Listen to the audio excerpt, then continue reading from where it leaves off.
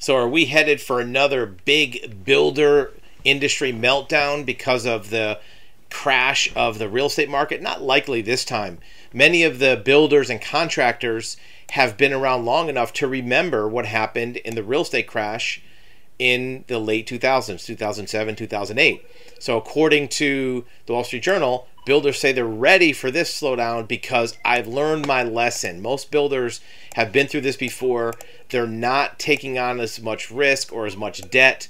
They're just building smart. They're building a lot of prepaid things like additions, remodels, and even if you're building an entire home, it may be on a contract for a property owner that wants to build a house. There are some spec homes still being built, but even that is much less risky or speculative than building a whole subdivision and hoping hordes of people come to buy it. There is still going to be quite a bit of demand for new homes. And even at the higher prices, people are going to realize, look, I need to buy a house. And if I have to pay a little more money, even if the interest rates are higher, hopefully they'll see rates come down where they're able to refinance in a few years. But I think once the dust settles and people realize, look, the market's not going to crash, it's not going to get cut in half, I still need a house, I have to pull the trigger. So there will still be some spec homes being built. When they interviewed some of the builders, there's some interesting quotes. Touchstone Living, a builder, had a list of 639 qualified buyers who wanted homes.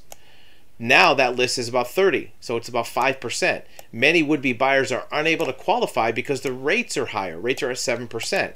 So if you can qualify for a loan based on your income, but all of a sudden the rates jump up, that payment now is going to be higher where you may not qualify for that loan. But here's the thing, there's still 30 people need to buy a house.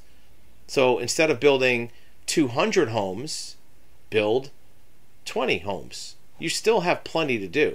As a builder, many of the contractors are taking completed single-family homes and turn them into rentals. You can bring in revenue that way, and you can sell that rental revenue to capitalize your business. Even the big builders like Lennar said that new sales orders fell 12%.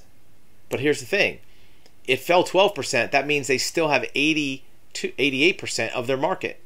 So the buyers are still out there. It's just they're being more selective and maybe they can't qualify for as much house. So the builders are in a little bit better shape. Existing home prices are still up from a year ago.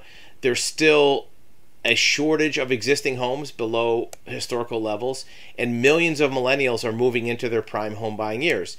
That could limit price declines, according to economists. Certainly, prices got a little frothy. They got a little out of whack. But people still need homes, and as soon as the price, rate, and demand hits equilibrium, there's still going to be a market for homes because people need a roof over their head.